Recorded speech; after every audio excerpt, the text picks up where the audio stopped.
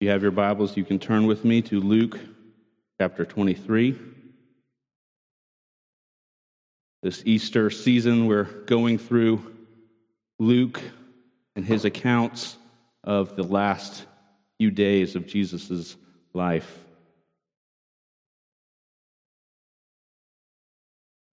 Tonight we come to that section where we witness the crucifixion of Jesus. Be reading verses 26 through 56, chapter 23. This is the word of God. And as they led him away, they seized one Simon of Cyrene, who was coming in from the country, and laid on him the cross to carry it behind Jesus. And there they followed him a great multitude of the people and of women who were mourning and lamenting for him. But turning to them, Jesus said, "Daughters of Jerusalem, do not weep for me, but weep for yourselves and for your children. For behold, the days are coming when they will say, 'Blessed are the barren, and the wombs that never bore, and the breasts that never nursed.' Then they will begin to say to the mountains, 'Fall on us,' and to the hills, 'Cover us.' For if they do these things when the wood is green, what will happen when it is dry?" 2 others who were criminals were led away to be put to death with him. And when they came to the place that is called the Skull, there they crucified him, and the criminals, one on his right and one on his left. And Jesus said, "Father, forgive them, for they know not what they do."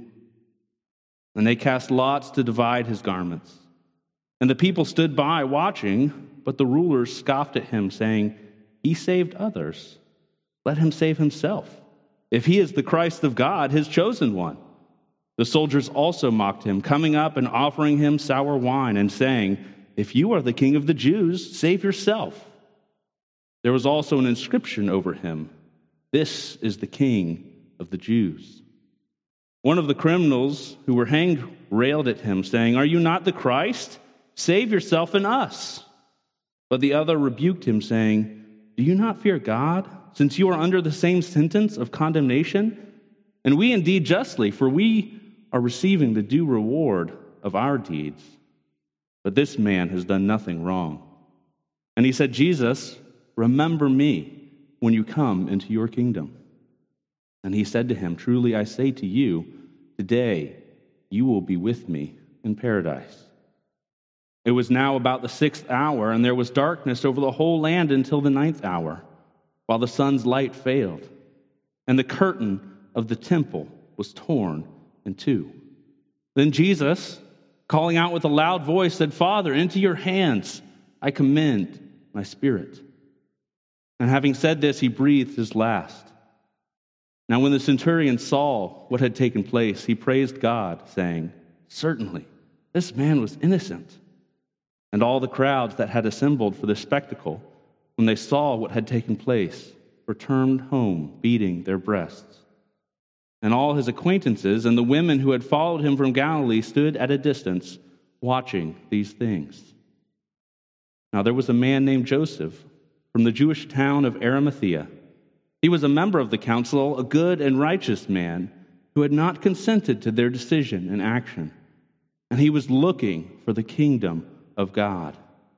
This man went to Pilate and asked for the body of Jesus. Then he took it down and wrapped it in a linen shroud and laid him in a tomb cut in stone, where no one had ever been laid. It was the day of preparation, and the Sabbath was beginning. The women who had come with him from Galilee followed and saw the tomb and how his body was laid. Then they returned and prepared spices and ointments. On the Sabbath they rested according to the commandment. The grass withers and the flowers fade, but the word of the Lord stands forever. Let's pray that he would teach us this evening. Heavenly Father, it is a somber account to read what was done to your Son on our behalf. I pray that we would hear what you would have us to say, that I would speak your words, and that they would not return void, but that you would work in our hearts and our minds. Help us know you more and to love you more deeply. We pray this in your Son's name. Amen. I don't know if you have ever felt like you are on the outside. If you've ever felt isolated or excluded from those around you or from wherever you are. Maybe it's been the neighborhood you live in. Maybe it has been the household you're in. Felt isolated and excluded from your own family members, from your only spouse. Maybe it's even been yourself. You felt isolated or excluded or on the outside, not understanding, not fully in tune with your own body or thoughts or emotions. And being excluded, being on the outside is not good. If you've experienced this, I don't have to tell you that. It is not a good thing. It is not the way that it is supposed to be. But the good news, the whole reason we celebrate this day when Jesus died as a Good Friday, is that Jesus went outside to bring us in. Our Lord and Savior, Jesus Christ, went outside to bring us in. And we're going to see that throughout the whole history of God's redemption, how He is setting up a specific place for His presence, and that sin and uncleanliness puts someone outside of that, but how Jesus Himself goes outside to bring the unclean and the sinner in. So if you rewind all the way back to the beginning, to the Garden of Eden, you see that God put Adam and Eve into this garden to work it and keep it, is what most translations say. The Hebrew abad and shamar, work it and keep it. It can also be translated to serve or to worship and to work. And so you see that God put Adam and Eve to sit in this temple of sorts where His presence was, where He walked with them to worship and to work in His presence, alongside Him, walking with Him in the cool of the day. But that's not how it stayed. Sin entered in. And when sin entered in, God's holiness could not abide the presence of that. And Adam and Eve were sent out or drove out, is how it's described in Genesis. They were driven out of God's presence in this beautiful garden where God had placed them. When sin and uncleanness entered in, that had to be pushed out of God's holy presence. And that continues. You go through Abraham and Isaac and Jacob and Joseph and all of these people that God has set up, and you see He's slowly building this people for Himself, this nation of Israel, where He will dwell with them.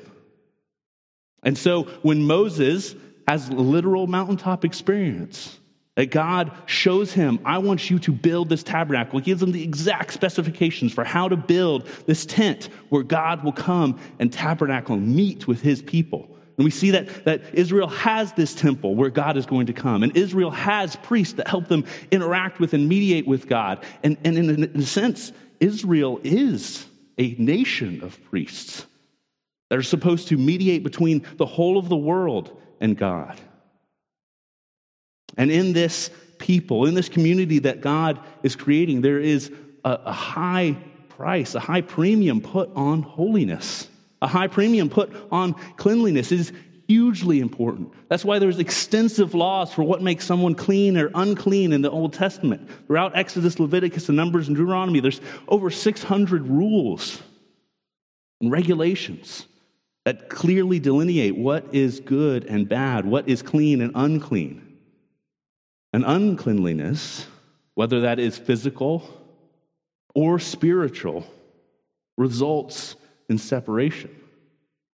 We saw that earlier in Numbers chapter 5, that if you fell into one of those categories, you were put outside the camp. Leviticus 13, amongst other passages, it says, the leprous person, he is unclean, he shall live alone, his dwelling shall be outside the camp. And so there's this wonderful, beautiful community of God's people where He dwells amongst them. But if you are sinning, if you are unclean, you are put outside of that. I had a run of a stomach bug in my house not too long ago, and I'll spare you the details except to say I had to take a rug outside of the house to clean it. Sometimes things are dirty that for the protection of the community, for the protection of that person, they have to be separated and removed, lest God's holiness consumes and destroys. And so we see in Israel that the clean can be in the presence of God, but anyone who is unclean is put out. And this continues as Israel comes and settles in the land. And they have this city of Jerusalem where they take the model of the tabernacle and they build this gigantic, magnificent temple that is modeled in the same way. And it has the Ark of the Covenant, and God's presence is there. And there's these courts where the outermost court, if you're not Jewish, you can't even enter in.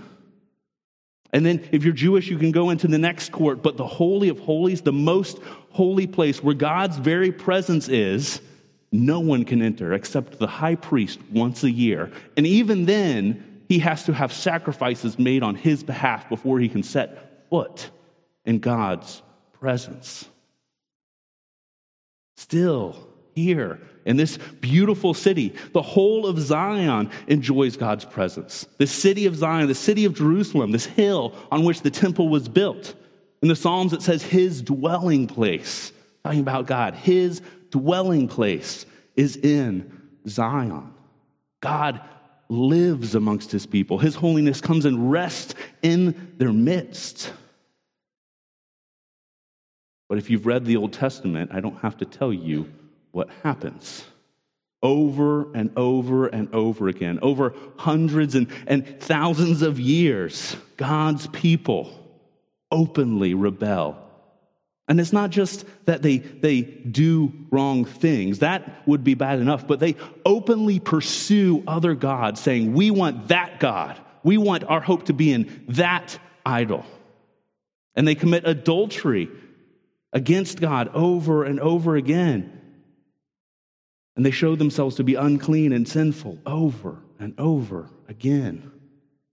And God has patience over many years. He sends them many prophets. In 2 Kings, as he's getting ready to cast them out, he goes through, I sent all these prophets and they didn't listen. I sent my law and they did not hear and obey. But he had cast them out of his sight. He dwells in Zion, but he cast them out of his sight due to their idolatry and uncleanness. Uncleanliness, sin cannot stay in the presence of God. It is put outside the camp. It is cast out of his presence. It is sent away and excluded. And if the story ended there, it would be kind of dour. But it doesn't, because we come to Jesus, who is, in a sense, the ultimate insider. He is perfect. He is holy. He is the image of the invisible God. In him, the fullness of God was pleased to dwell. In Philippians, it says that though he was in the form of God, he did not count equality with God a thing to be grasped, but emptied himself by taking the form of a servant, being born in the likeness of men, and being found in human form, he humbled himself by becoming obedient to the point of death, even death on a cross. And so this ultimate insider, this perfect holy one who is the image of the invisible God, in whom the fullness of God was pleased to dwell, he goes outside the camp. The one who was perfectly clean, in whom no sin could be found, he takes that burden on himself and goes outside the camp. Is excluded and isolated on our behalf. We don't have a good picture of exactly what the ancient city of Jerusalem looked like, but this is an approximation. And you can see that no matter where you are outside the city, you could see the temple. that white building there at the top. And when Jesus went to be crucified, he had to go outside of the temple, outside of the city where God's presence was dwelling, and was hung on a cross in a criminal's death outside of the camp. You get a taste of this outsideness when it includes these two criminals. Just throws him in amongst them. The Romans didn't see, he's just an average guy that we're going to go out and kill.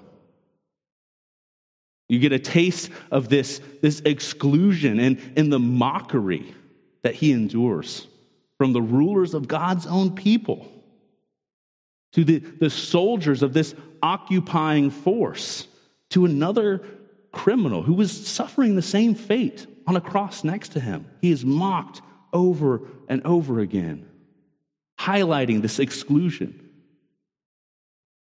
Somewhat shamefully, maybe you can remember a time when you mocked someone for being different, or were mocked for being different. It is human nature to do this. In this mockery, we see that Jesus was fully excluded. He was outside the bounds of what was acceptable. He was cast off. He was isolated. In Numbers 5, it says that one of the reasons someone becomes unclean is through contact with the dead. And we see in Jesus that he takes on our uncleanness by coming in contact with us. We who are dead in our trespasses and sins. He comes in contact with the dead and takes on their uncleanness to himself. And he goes outside of God's presence, outside of where God is dwelling, outside of the temple, outside of God's people, in order to bring them in. He did so for us. He takes on our sin. He takes on our uncleanness. It was not his. He did not earn it in any way. He took it on himself voluntarily because of his great love for us. And with that, he takes on the burden of being excluded, of being put outside, a punishment he did not deserve. And the criminal who is crucified next to him understands this. The criminal rebukes his fellow and says, "We deserve the punishment we are enduring, but this man is innocent. This man is innocent." Notice Jesus' heart, even in the midst of his suffering. He comforts the mourners with that quote from the prophet Zechariah. He asks for forgiveness for those who are actively murdering him, because he recognizes that in the weight of their sin, they don't even understand what action they are undertaking. So Jesus took our uncleanness so that he could open the way for us into God's presence. God dwells in Zion, but we are put out from that because of our own sin. God dwells in his holy temple, but we cannot enter in because of our uncleanness. But Jesus goes outside to bring us in. And it's almost a passing note that the curtain was torn as Jesus dies. This gigantic curtain, which would have been in the temple, it's not like a little flimsy curtain you get from Target. We're talking multiple, maybe a foot or so thick, multiple inches thick, ripped completely through. It was supposed to be a barrier to keep people out from the Holy of Holies, to keep people out of God's presence. But when Jesus dies, with the weight of our sin on him, that barrier is ripped open. And we have access, and we can go to God boldly, and we can have confidence before him, not because of anything in us, but because the blood of Christ has cleaned us. And so what do we do with this? What do we do with this acknowledgement that Jesus went outside to bring us in? Well, we follow the example of Joseph of Arimathea. This man who was part of the council, he was an elite member of society. He, it says, was looking for the kingdom. And what did that lead him to do? He goes to Pilate and he identifies with Christ. This man who was just murdered, who's just punished in a criminal trial, and says, I'm with him. And takes his body and prepares it and puts it in his own tomb. He recognizes himself as someone who is outside, but recognizes the one who went outside for him. He even embalms it, a process that would have rendered him unclean in the midst of a high, holy Jewish festival. So we should be looking for the kingdom. And it's often going to show up in places where we don't expect.